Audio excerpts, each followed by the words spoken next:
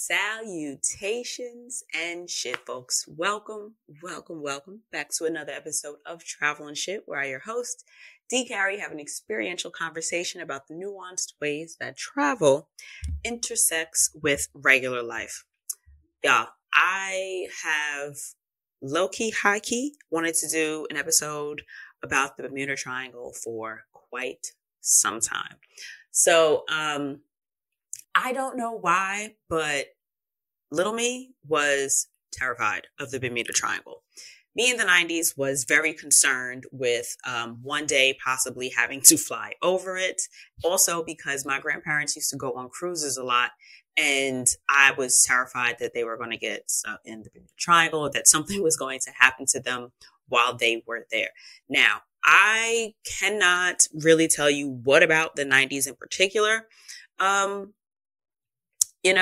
led me to feeling that kind of pressure. But follow me along this journey. Hopefully we'll reel it together and explain how I got there. And I feel like this is a very relevant topic for travel and shit, because I'm pretty sure I've survived the Bermuda Triangle at this point. So little me would be like mind blown that fear was for nothing. And if for nothing else, I can at least use it as a laurel to rest.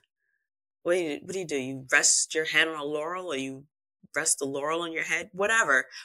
But I can at least say maybe I shouldn't worry about everything that I worry about, because as much as I worried about dying flying over the Bermuda Triangle, considering that I have very likely flown over it, I haven't died. So the Bermuda Triangle, also known as the Devil's Triangle, is an urban legend, which I don't think is an urban legend. This is Wikipedia. It's not an urban legend per se, if you ask me.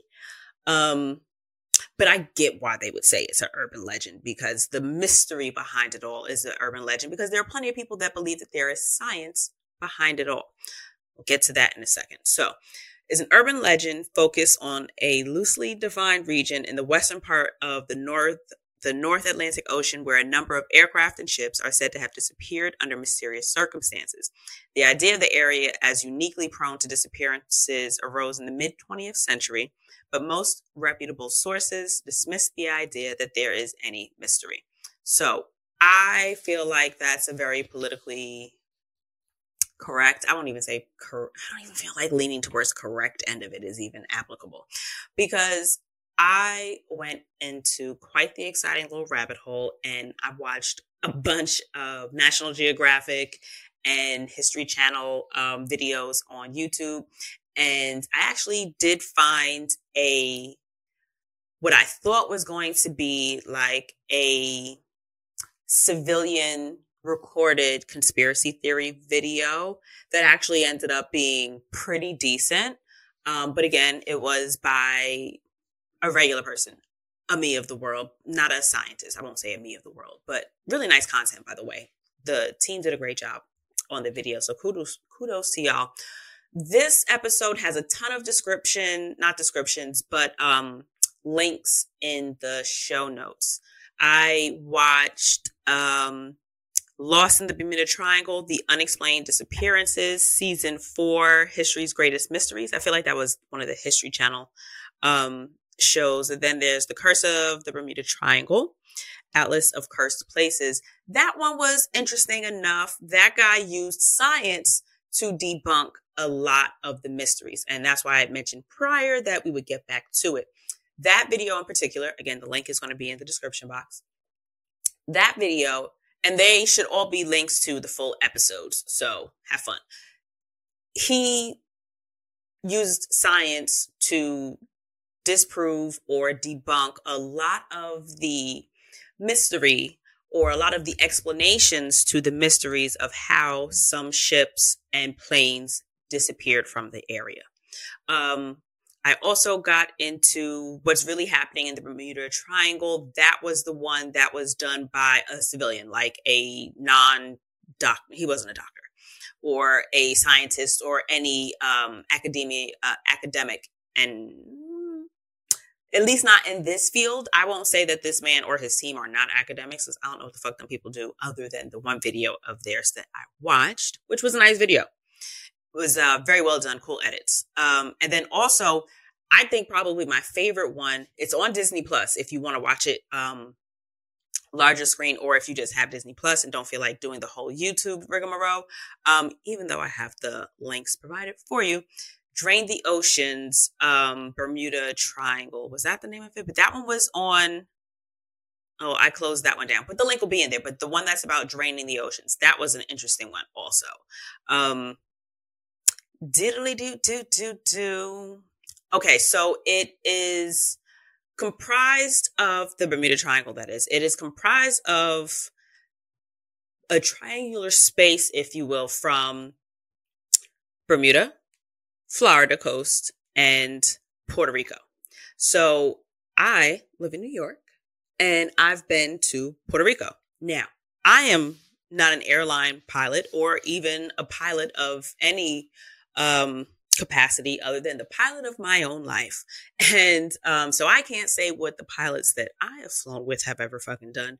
But if I'm looking at a map and I'm looking at where New York is and where Puerto Rico is, we would have been straight across that bitch to get there. Straight shot, right? I can't see going up and around or across the coast. I mean, well, what we could have done was flown along the coast and then cut across Florida. But then even if we were to do that, we would still end up, through the Bermuda Triangle either way. So I've lived to tell the story, which again, little me would be so fucking excited about. But the number of missing ships and planes varies. Some places say, 50s in terms of some, I think 50 and 20 may have been the sequence that I'd seen the most. And that would either refer to 50 ships and 20 planes that have gone missing in that particular area. But there seemed to also be quite a bit of conflicting information in one of the YouTube videos, or it could have just been that I was tired and not able to clearly pay the most attention to. But it seemed like, well, if you're talking about stuff outside of the Bermuda Triangle, but in the region, I would prefer you explicitly say that. That's me. I think that happened most for me in the episode that was the curse of the Bermuda Triangle. In that one, when the guy was talking about in the title of the show, it's like the curse of it or something. But regardless of what the exact number are, shit gets kind of crazy in there. Like there have been at least 70 mysterious disappearances, whether they can be explained at another point, whether or not there have been hundreds that have disappeared and some of them have found explanations for their disappearance. There have been at least 70 that there are no explanations for. So I mentioned that it was in the water space, which, mind you, comprises over 500,000 miles of ocean. Okay? So shit ton of fucking water. Florida, Bermuda, Puerto Rico. The Bahamas actually, well, parts of the Bahamas, those islands fall inside, as well, I believe, as parts of Turks and Caicos fall inside what is allegedly the Bermuda Triangle space.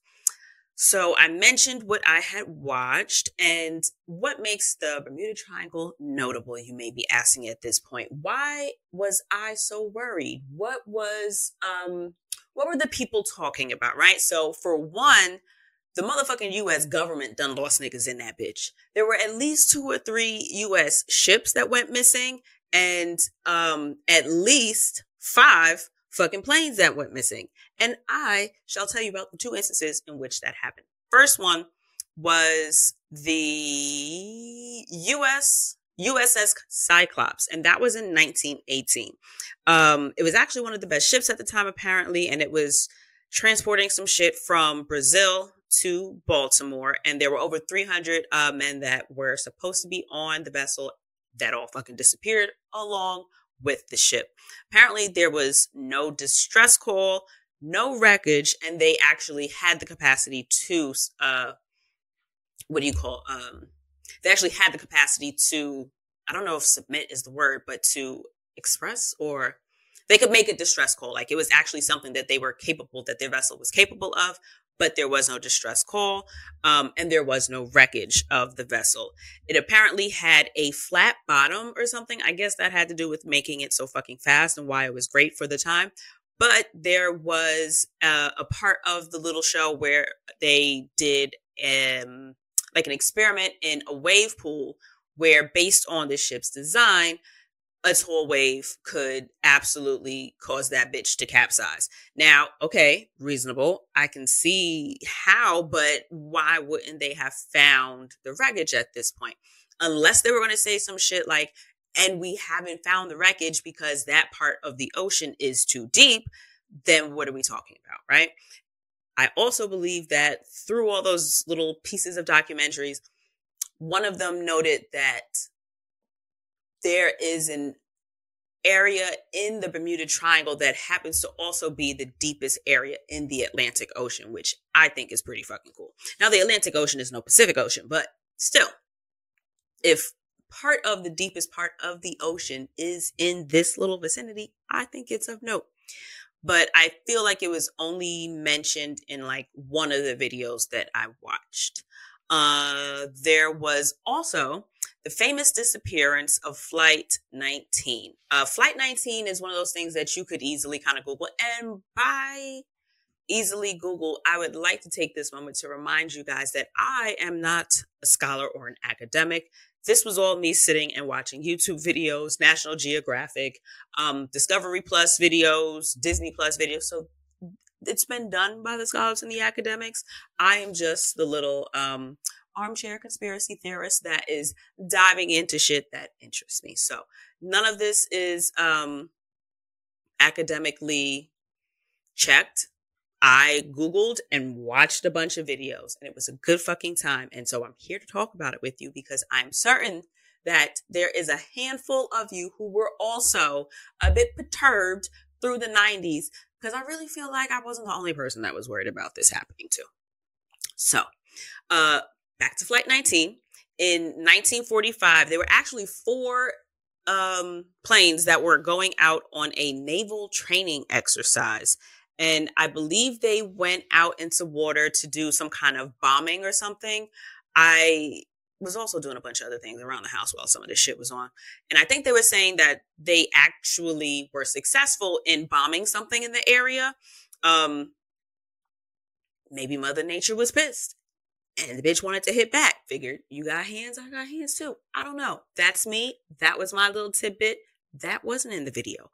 But it was a training flight for navigation training, ironically enough. And they did like I don't know if it was a reenact. I assume it was a reenactment. I can't assume that they would, have actual like tapes from that with the audio tapes. I feel like there may be transcripts that survived or something, but again, I don't remember that piece of the detail. But they do have a record of what was said. So what I am assuming was a reenactment went through what the pilots of the planes were actually discussing while they were trying to navigate their way through that water space. And they seem to be a little confused. And in listening to the actual professionals listen back to the audio or like review the transcript, they were like, it doesn't make sense that they would have suggested this as a recourse. They kind of felt like, well, if you started out going east and you got lost, then just go west and you'll end up back where you started. And so where was the confusion? But that's part of what adds to the mystery, if you will, of the triangle, right? That these people that should have known what the fuck they were talking about, who apparently have done this training successfully in the past. And that's another thing that I was questioning. If this was if this was a routine kind of mission or a routine kind of training that they were doing, how many times had it successfully been done in that same area? And was this the one and only time that they went this route? why is it that they went this route? Like, I didn't do all of those deep divings. I am generally not that into my little theories about things, but that in conversation here, I can say to you, I definitely asked my partner. We were talking about it while the shit was on because we both caught that, and I asked a ton of questions anyway. So that was one of the things that stood out to me that I would have wanted to have answered in the documentary. But I get that you can't have everything in there. Some shit you got to cut out. But that was where was I? Oh, but it was a training flight that they had done. They got lost somehow. They could not find their way, and they assumed that they just ran out of fuel and that the planes went down. And this was about 4 planes. But they ain't been able to find the planes. They're not even exactly sure where they went missing or where they got confused. They have just guesstimates and all that kind of shit. So you've got apparently in the curses, the video that had curses in the title, the gentleman that was using science to debunk a lot of these theories, he was saying that there's actually a LeBron James of whatever area of study he had used to investigate that particular theory in relation to Flight 19. But that woman had done a really thorough job of doing a flight path, or they kind of worked out where they feel like the planes would have gone based on a lot of documentation and all of the kind of shit that them professional niggas did. She thinks that it may have gone down in the... Wait, was it her or was it somebody else? One of them people on the show said that it could have gone down in the Florida Everglades. Like, it could have gone down along the Florida coast, and that maybe it's not necessarily in the middle of the ocean, that it could have gone a little bit off track. There was also, mind you, rolling it back a little bit, there was also a fucking rescue plane that went after the planes after they kind of like lost contact with them, after they couldn't find them. They sent a rescue plane in behind them to try to lead them out, and they went missing also. So that was wild. Like, the 4 planes just disappeared, and then the rescue nigga, he also is gone. So, whoo, wow. Who knows what the fuck is going on with that? That, I feel like, coincidence there? I feel like that's a bit much to assume for coincidence in that matter. I feel like that is a little too close to me.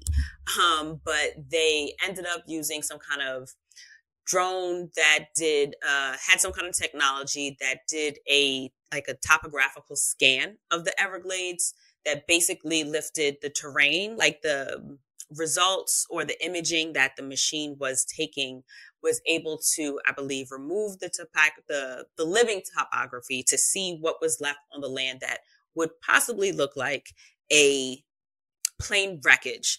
And so they did a little digging, and it was another kind of World War II aircraft or something like that, but it wasn't the ones that they were looking for. So they still haven't found those planes as of, I will say, the 4 or 5 different videos that we're talking about the Bermuda Triangle. I feel like they all mentioned Flight 19 because it is such an infamous example of who all, has gone missing from that area. That's a really popular, it's the United States government. They lost their shit. Like, I feel like if the government can't keep track of shit, far be it from a,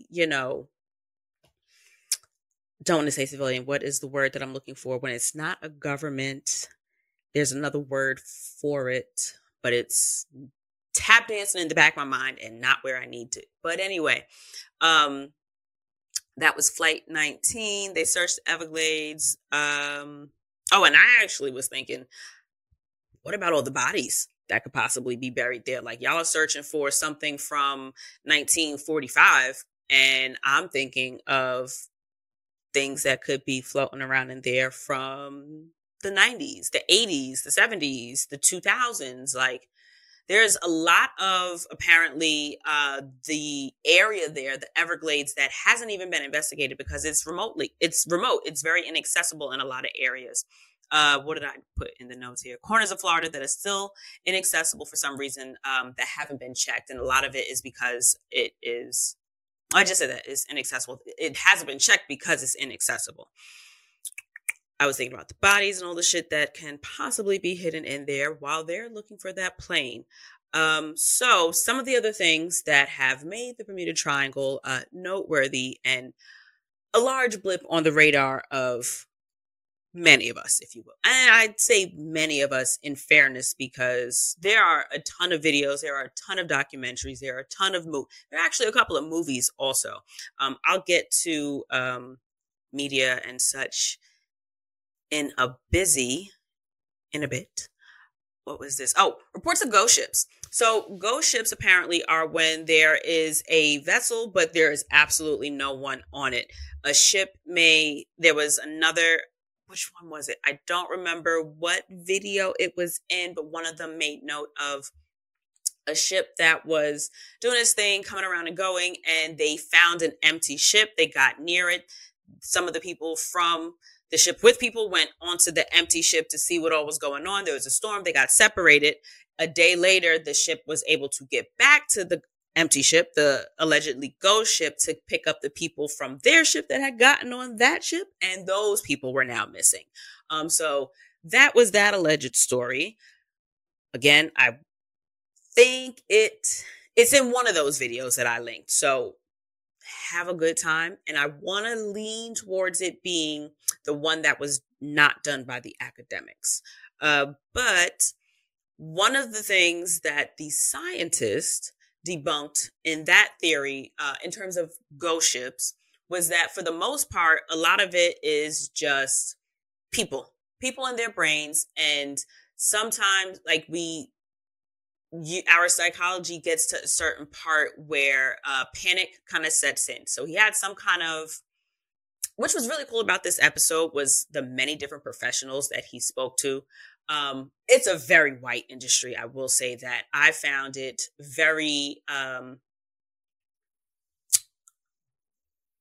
what's the right way to phrase this? It very much so stood out to me as a Black woman that the only Black people that were in any of these videos were Black sailors in the video of, hold on, I'll give you the title of that one. They were in The Curse of the Bermuda Triangle, Atlas of Cursed Places. The only Black people were Black sailors in the beginning of that video, and of everybody that was in that shot, the two white men were the only ones who had their names and titles listed. And of course, out of all those Black men, the other white man that wasn't the host was actually the captain of the ship of the people that he was talking to, which is like, so y'all are out in this Black ass island, and the one white person that is not here at this table from someplace else is actually the captain. Cool. So I didn't miss that. That is something that was very loud to me as a viewer, but the information is still the information. I remember having a conversation with Inka Cresswell. I don't remember what episode that was, but I will also add that link to the description box. I was asking her about her time out in the ocean and on ships as a marine biologist and an underwater filmmaker. And she was saying that, there may be many other voices in these conversations. However, the people that sometimes are putting together the packages or that have the funding to reach out to people that do this kind of work kind of will know the same people, or just, reach out to the select few that have been published. So a lot of the researchers and the people doing a lot of the work may be a little more diverse. However, the people that are getting published, that are getting notoriety and getting the attention for it, tend to be white males. And that was overwhelmingly what was throughout every last one of these videos. I think there was only one woman, and that was the woman that apparently was the LeBron James of whatever her particular science watershed topic was. But that is of note in the overall binging of this content. But what I appreciated was that in that episode, he had mentioned, or he had spoken with, I don't know if he was a psychiatrist, a psychologist, or someone that studies like, human behavior of doctor of some umbrella in or under that umbrella, human behavior. And he was basically explaining that in a really high stress situation, such as maybe a rogue wave, which I will get to momentarily, people make really bad decisions when put under a lot of stress. So it may make sense for you while, waves are crashing and the boat is rocking and moving all over the place for you to get off ship if you think it's going to go down and to get into a lifeboat. But what the host was saying was that there are some sailors who are very much so new to sailing around Bermuda, which is treacherous in and of itself because of the reefs that it is surrounded by. Bermuda is actually made of volcanic rock that is, I want to say, like 400 years old or 400 years older than volcanic rock of like another island formation. But that was also described, which was interesting about it, because then that leads into another theory about magnets, but we'll get there in a second. But back to the ghost ships and the Bermuda, he was saying that a lot of the sailors that were in that area just were not aware of navigating the ocean in that general area. In particular, Bermuda is very treacherous because of its underwater topography, which actually has a name that I've put in my notes that I will get to. But that being what it is, they didn't necessarily know that if they waited it out where they were, they would be okay. That was that guy's commentary, because apparently he's been sailing the world since he was 20 or some shit like that. I don't know the man.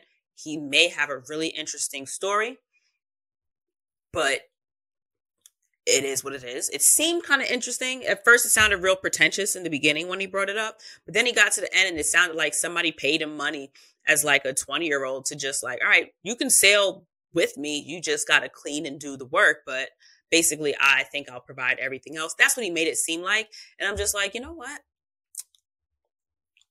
I know people with a boat. So maybe it's not as pretentious as one would think. And he could be a reasonably down-to-earth person that just happened to fall into opportunity to be able to tap into these curiosities. I just find sailing and boating and the such to be something you kind of do when you've got resources. That is my interpretation. That is my assumption of it. I'd be really curious. That's another possible topic in the future, talking to people that live out on a ship or do like oil rigging in the middle of the freaking ocean. My God, that would terrify me, and something I would never do. But let me just put oil rigging down right next to my girl quicksand note, because another thing that I was worried about in the 90s, oil rigging and folk living in the middle of the ocean. And not a single mistake. Come on, Mavis Beacon typing. All right, so where was I?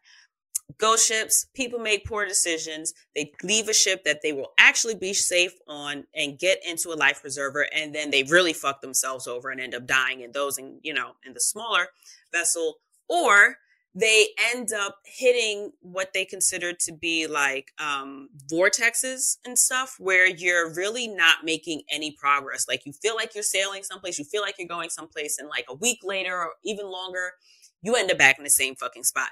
At that point, you're running out of fucking water. You're running out of resources. So now you are dehydrated. Unfortunately, salt water is fucking poisonous.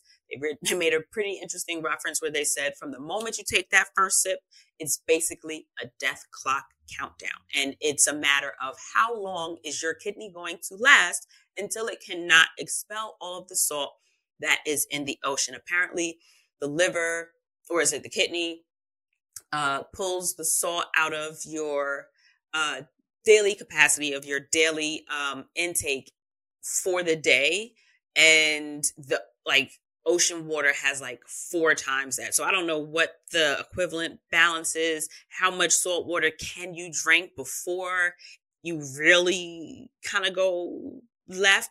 Hallucinations are part of what left entails. So if you ran out of provisions, if there's no food, if there's no water, if it's not raining or something and you haven't been collecting rainwater or something like that, I don't fucking know. If you end up drinking fucking salt water, it's kaputs. So that is believed to be the reason for many ghost ships, because they end up being dehydrated and they end up hallucinating, jumping off board, or dying some other way. Perishing. Have I said perish yet? I feel like I wanted to use the word perish in this episode. What was I up to next? So I'd mentioned that the Bahamas, or at least parts of the islands of the Bahamas, are in the Bermuda Triangle area. And one really interesting part, I think I had mentioned earlier that one of the deepest parts of the Atlantic Ocean happened to be in the Bermuda Triangle. And according to the videos that I watched, that is in Dean's Blue Hole, which is in the Bahamas. In the Bahamas. It was talked about in the Drain the Bermuda Triangle National Geographic video. I watched it on, I think, Disney Plus, but I ended up finding the full video on YouTube for you. So I put that link in the description also. But Bahamas has like a wild underwater topography, and that's where I looked it up. And underwater topography, also known as bathymetry, is the study of topography of the deep floors under oceans, seas, and lakes. Yeah. Like, there are mountains on land and there are mountains under the sea. I don't remember what they were called, but there's also, and I don't remember if it was around Bermuda or around the Bahamas, but I believe that it is a type of limestone that forms over reefs. So I feel like that places it near Bermuda. Could be wrong, but one of these islands in the Bermuda Triangle, they have, I forgot what it's called, like crashers or rockers or something, the kind of name that they give it, but they kind of sit lower, like they're a little bit under the ocean's surface. And apparently they're particularly dangerous when the water is very still, which tends to happen in the doldrums, which I believe was near Bermuda's coast. Yeah, so Bermuda. So I'm pretty sure it was there. But because there's no movement, the waves kind of show what's kind of, right under the surface. But when the water is completely still and there's no wind, sailboats aren't moving.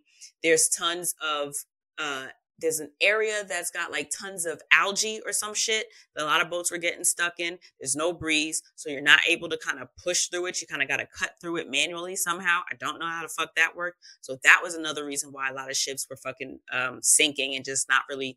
There are, I want to say probably hundreds of shipwrecks around Bermuda. Like, the coast is littered with them. It's ridiculous. And a lot of that doesn't necessarily have to do with the Bermuda Triangle or a mystery in that sense, but there's a ton of reef and a lot of treacherous kind of water patterns and shit. Also, Atlantic Ocean, Caribbean, hurricanes, weather is a thing. But they were talking about, I forgot what they're called, maybe crashers, dockers, something, I don't know. But when the water is still and you can't see it, it's kind of like the Titanic effect.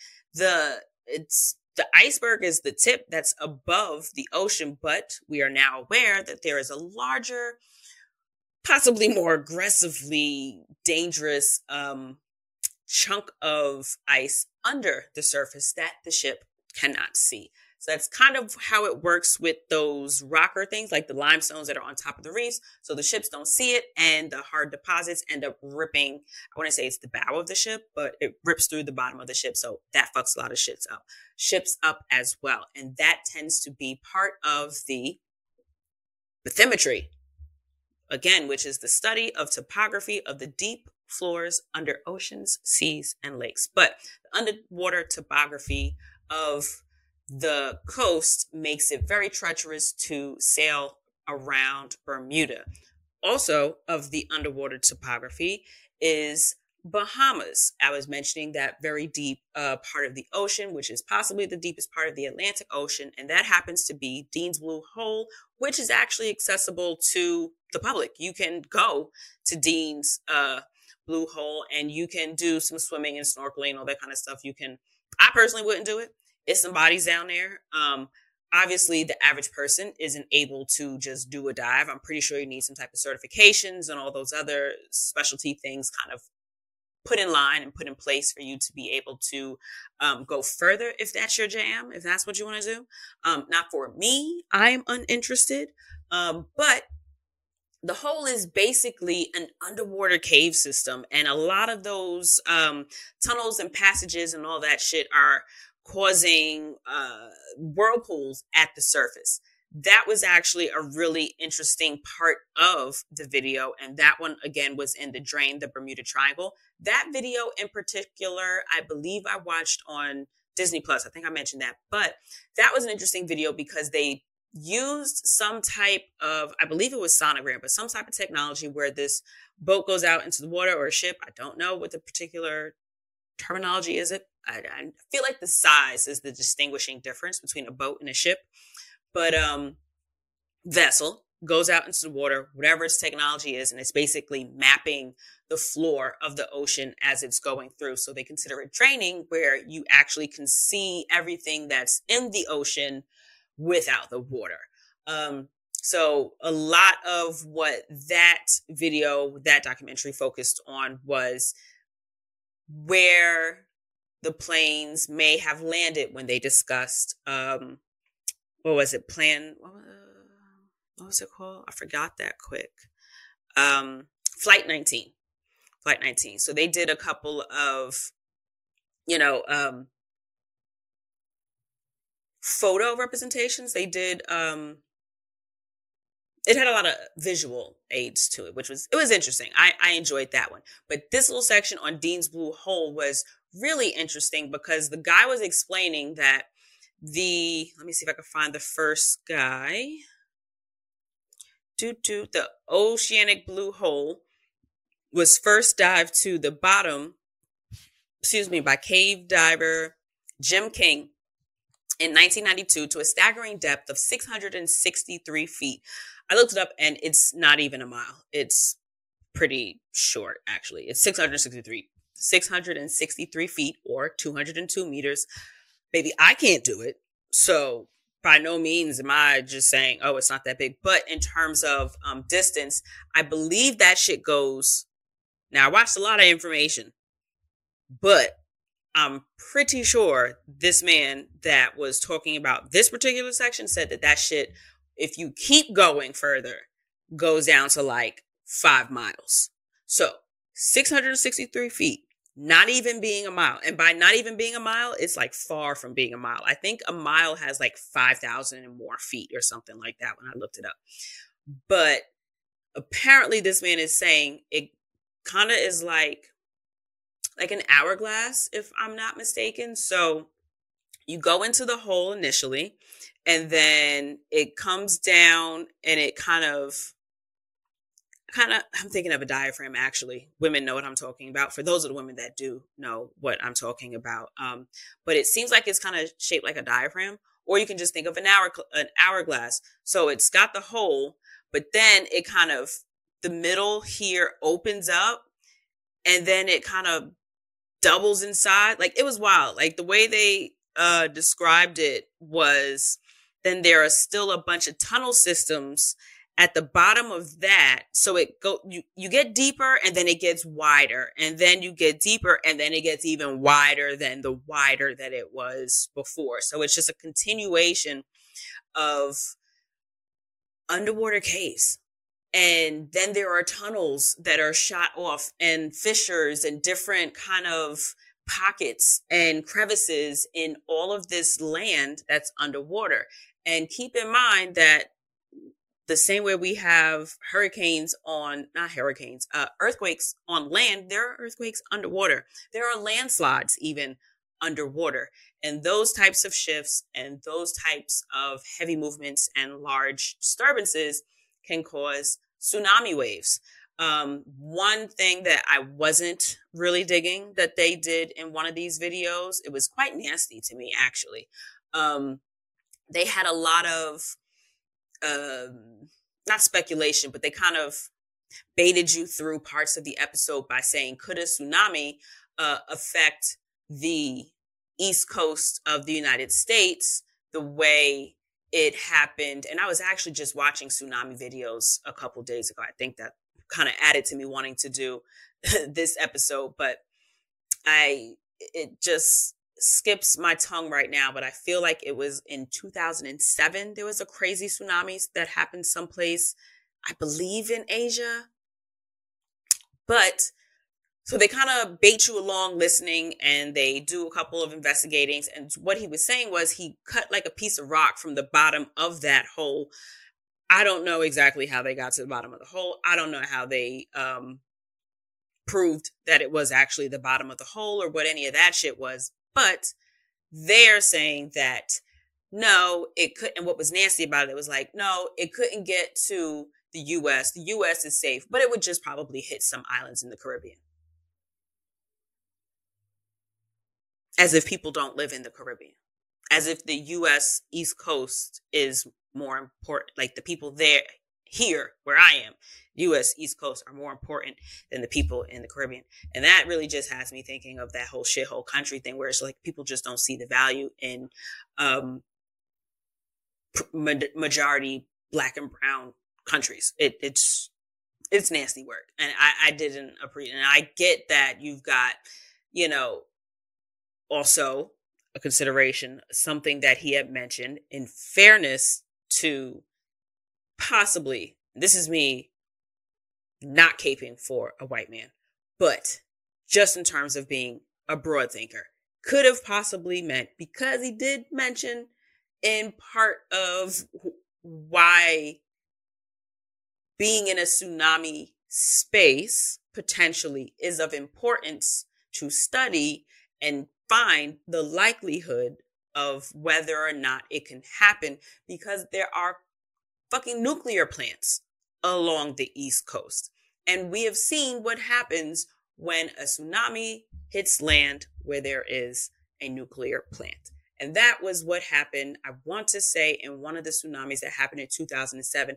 I think that, and it wasn't the one in Thailand. It wasn't just the one in Thailand. I know there was a crazy one in Thailand, and I don't remember where it was, but I'd watched like a compilation video of like mad tsunamis. I cannot remember if they were the effect of a particular hurricane at a certain area. Like it might have been like Otis or something. I don't remember. But again, a lot of content consumed on the topics. So forgive me if a couple of the little pieces are a little blurry. I'm actually kind of impressed with how much of this I am actually pulling together and remembering for myself.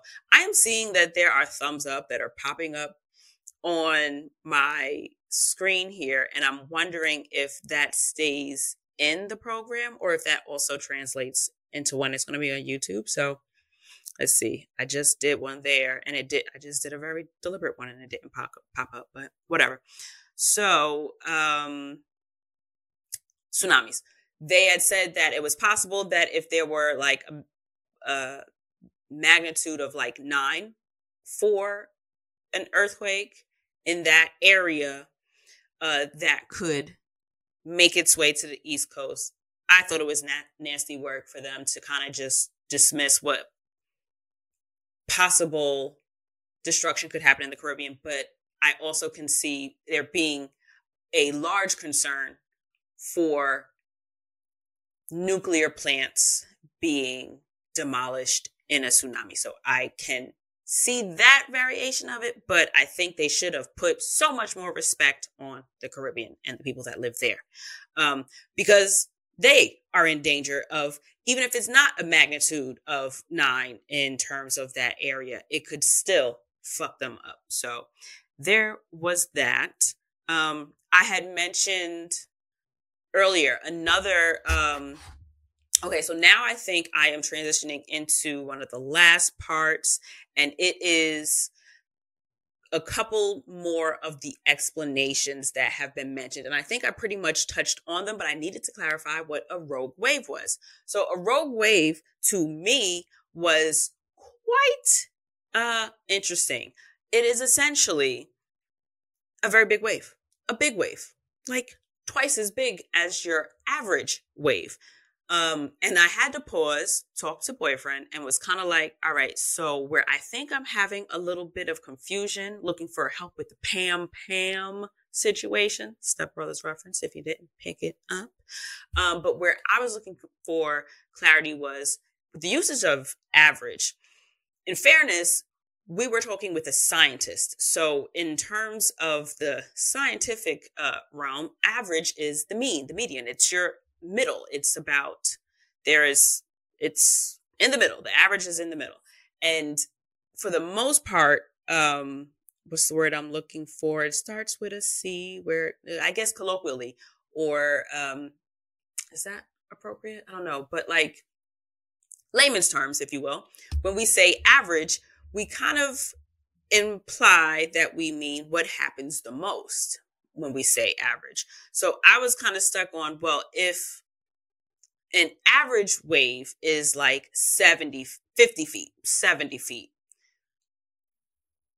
let's just say 50. If an average wave is 50 feet, what he was saying was that means that there obviously empirically has to be many that are more. Just as if the middle is 50, that means that there is an equal amount below as there are above. And if 50 is your middle and it goes down to 0, then it can, in nothing else but pure balance, you would assume go to 100 and better. And the man was saying that 3 and 10K waves are indeed rogue waves. And if you think about the absolute sheer amount of ocean that is on the planet, 10,000 waves is nothing. And so what he was saying is, we see them all the time. In terms of the scientists, I guess, that are actually looking for it, they see this shit often enough. They have measured waves over 100 feet. That being the case, a wave of that size, apparently the way that what do you call them? Not tutorial, not necessarily a diagram because it was on the screen, but like it was so close. The example, the diagram that they gave, the cartoon kind of, when they break down like a description of how it could theoretically look, they made it seem like that kind of wave comes in. And I'm sorry, I keep hitting the mic. If you can hear it, y'all, my apologies. The way they were saying that the wave comes in, it basically props or pushes the ship right like to the top. And if you've got like a long vessel, like the tip and the end, if you've got this wave under it, a ship is not meant to be on a point, if you will. So the ends can they're going to break right in half. The shit is going to collapse. Like it's going to crack. It's going to break in half. And that was the little diagram, if you will, that they showed us in the documentary. It was like, okay, well, that explained one of the wrecks that they had seen that had clean broke down the middle. And the way he was saying was like, oh, it looks too clean to have been what could it have been to break it this clean? I'm looking at it like, clean is giving a little subjective right here. That doesn't look clean to me. But again, I'm not a deep sea diver. I don't do this shit normally, let alone at all, let alone ever. So who am I to comment on what this shit should or shouldn't look like? But to me, it didn't look like that clean. But so that to say that apparently that shit can happen. 100-foot wave, I could see some shit capsizing. But again, even if something falls or crashes or gets flipped over or sinks, it's still in the ocean, is it not? So the whole idea that things go completely missing, and in fairness, I think it's kind of like, maybe like, what's the word? Like something human, like an egotistical kind of human thing to assume that we would know so much. Like it could just be me assuming that we should know more because it's like me being human and having an ego in terms of what the illusion of the advancement of our science and our innovation and investigation and discovery, right? Like there's so much about the oceans that we don't know. I think we know more about space than we know about the oceans. And I think that that is like factual information. And that being the case, it would track if there are things that we can't find. I'm certain there's shit in this house that I have forgotten that I have lost. So it would follow that something as tiny as a ship in all of the world's ocean can be lost and never found again. Whether there be rock sediment or something that covers it, plenty of reasons for this. My degree did not cover this, but I feel like I had at least half a semester's worth of coursework after watching all these videos.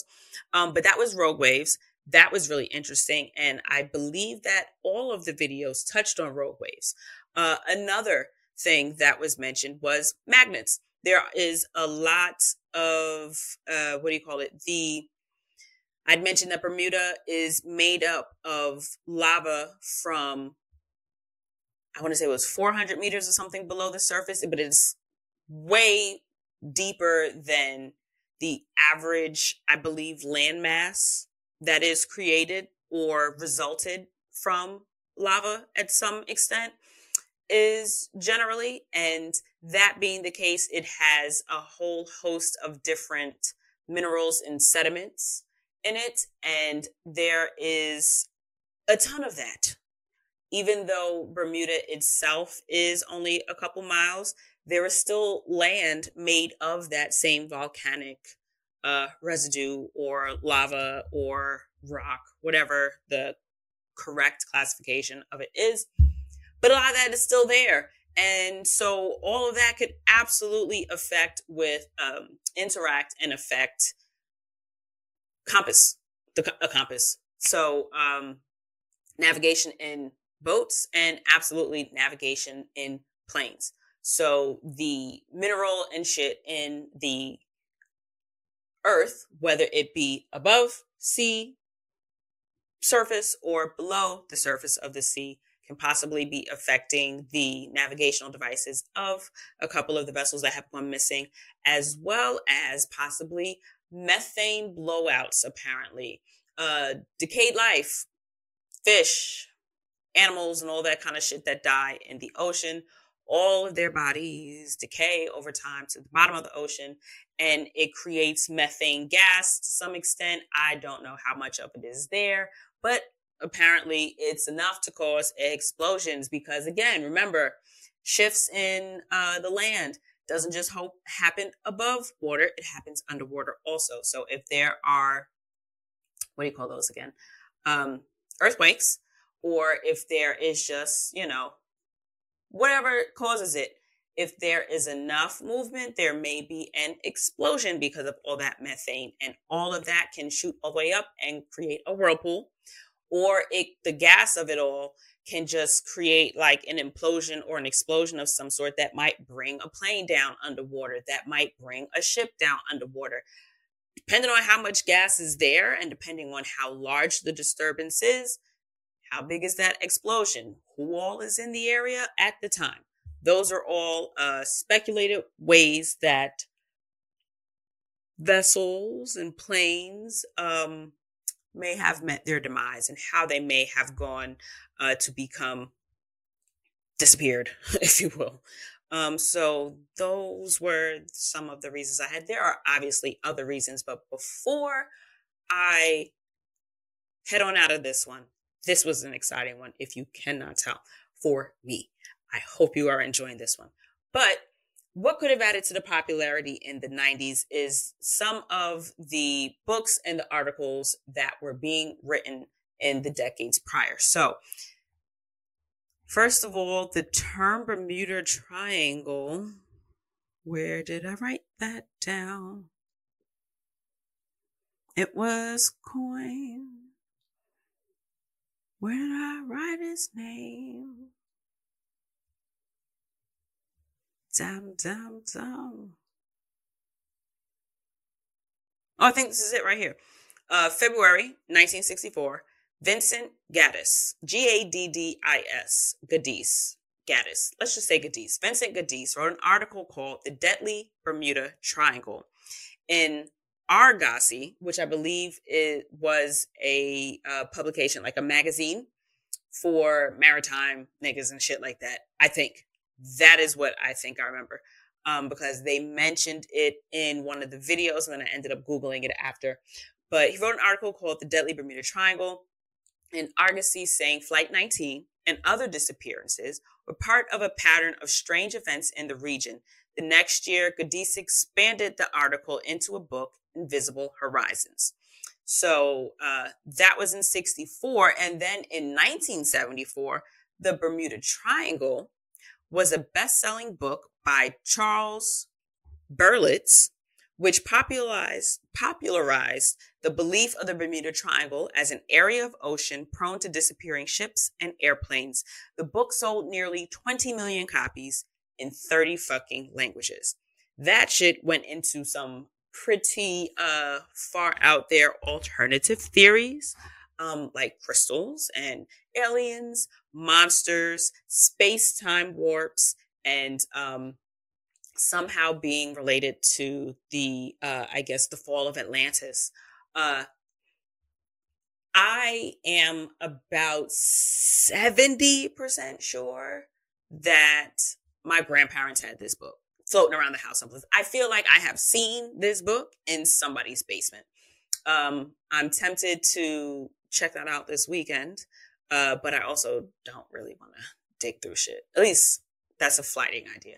I don't even know that I would be able to prove that theory, but I feel like somebody I knew had that book as a kid. So seeing the title of the book, maybe hearing adults talking about it, news reports here and there. I'm sure there was also a movie, I believe, The Bermuda Triangle in 1996. There were, of course, shows. I'm sure X-Files probably touched on the Bermuda Triangle in one of their shebangs, the same way shows would talk about Roanoke. I was also obsessed with Roanoke, Croatoan, all of that shit as a kid. I loved a good conspiracy theory. Well, to me then, it was just history. Sometimes you don't know, as a kid, like what is actual factual and then what is kind of like speculation. But these were all things that happened without a lot of context. So as a kid, perhaps all of these buzzings arounds and the little bit of information here and there is what terrified me as a child and kind of maybe put a little spotlight or a little pause on certain types of travel. I still am not interested in going on a cruise. I personally, I know that there are plenty of shorter cruises that go to Bermuda. I don't think I would feel a way going on a cruise to Bermuda. Honestly, I can say that the Bermuda Triangle is not something that I think about when I make my travel plans. It's not something that currently stops me from, going someplace or not going someplace. But it's another testament to how travel is so much more than vacation. This was something that was part of my travel toolbox as a kid. These were the things that infiltrated my little brain and helped me formulate and come to a point of what my idea of travel was. A lot of the narratives, a lot of the stories we have about some places, about the people of certain places, about the customs, the things that are normal to people from other places are possibly not more than conspiracy theories. It's up to us to either go and try it ourselves and figure it out, or to do the proper research and debunk or remove the mystification, demystify the things that we have absolutely no idea about. So I challenge you, my dear listeners, to think of something that you may have considered about travel when you were younger, or something of travel that you feel a way about, or a little blip on the map, if you will, of something that you're a little shaky or questionable about, something that maybe stands out to you as something you would never do. Do a quick Google search. not even something deep dive. Go through maybe the first 2 pages. Let's say maybe the first 3 pages of Google, because we know the first page is just a lot of fucking ads at this point. But do some scrolling through Google and see if you can reignite some curiosities of your childhood that may influence adult you to take the step to take a step into new and uncharted territory, new adventure, and opening of horizons. So I hope you guys entertained. I hope you entertained. I hope you were entertained. I hope you enjoyed this episode. And stay tuned for that quicksand episode, because I really feel like there's going to be another deep dive for that one. I'm going to check it out. But I hope you enjoyed this episode. And feel free to come back every Thursday, where I have these quirky and nuanced conversations about the ways that travel intersects with regular life shit, even if that regular life shit is the musings of a 9-year-old me. All right, y'all. Have a good one. Bye.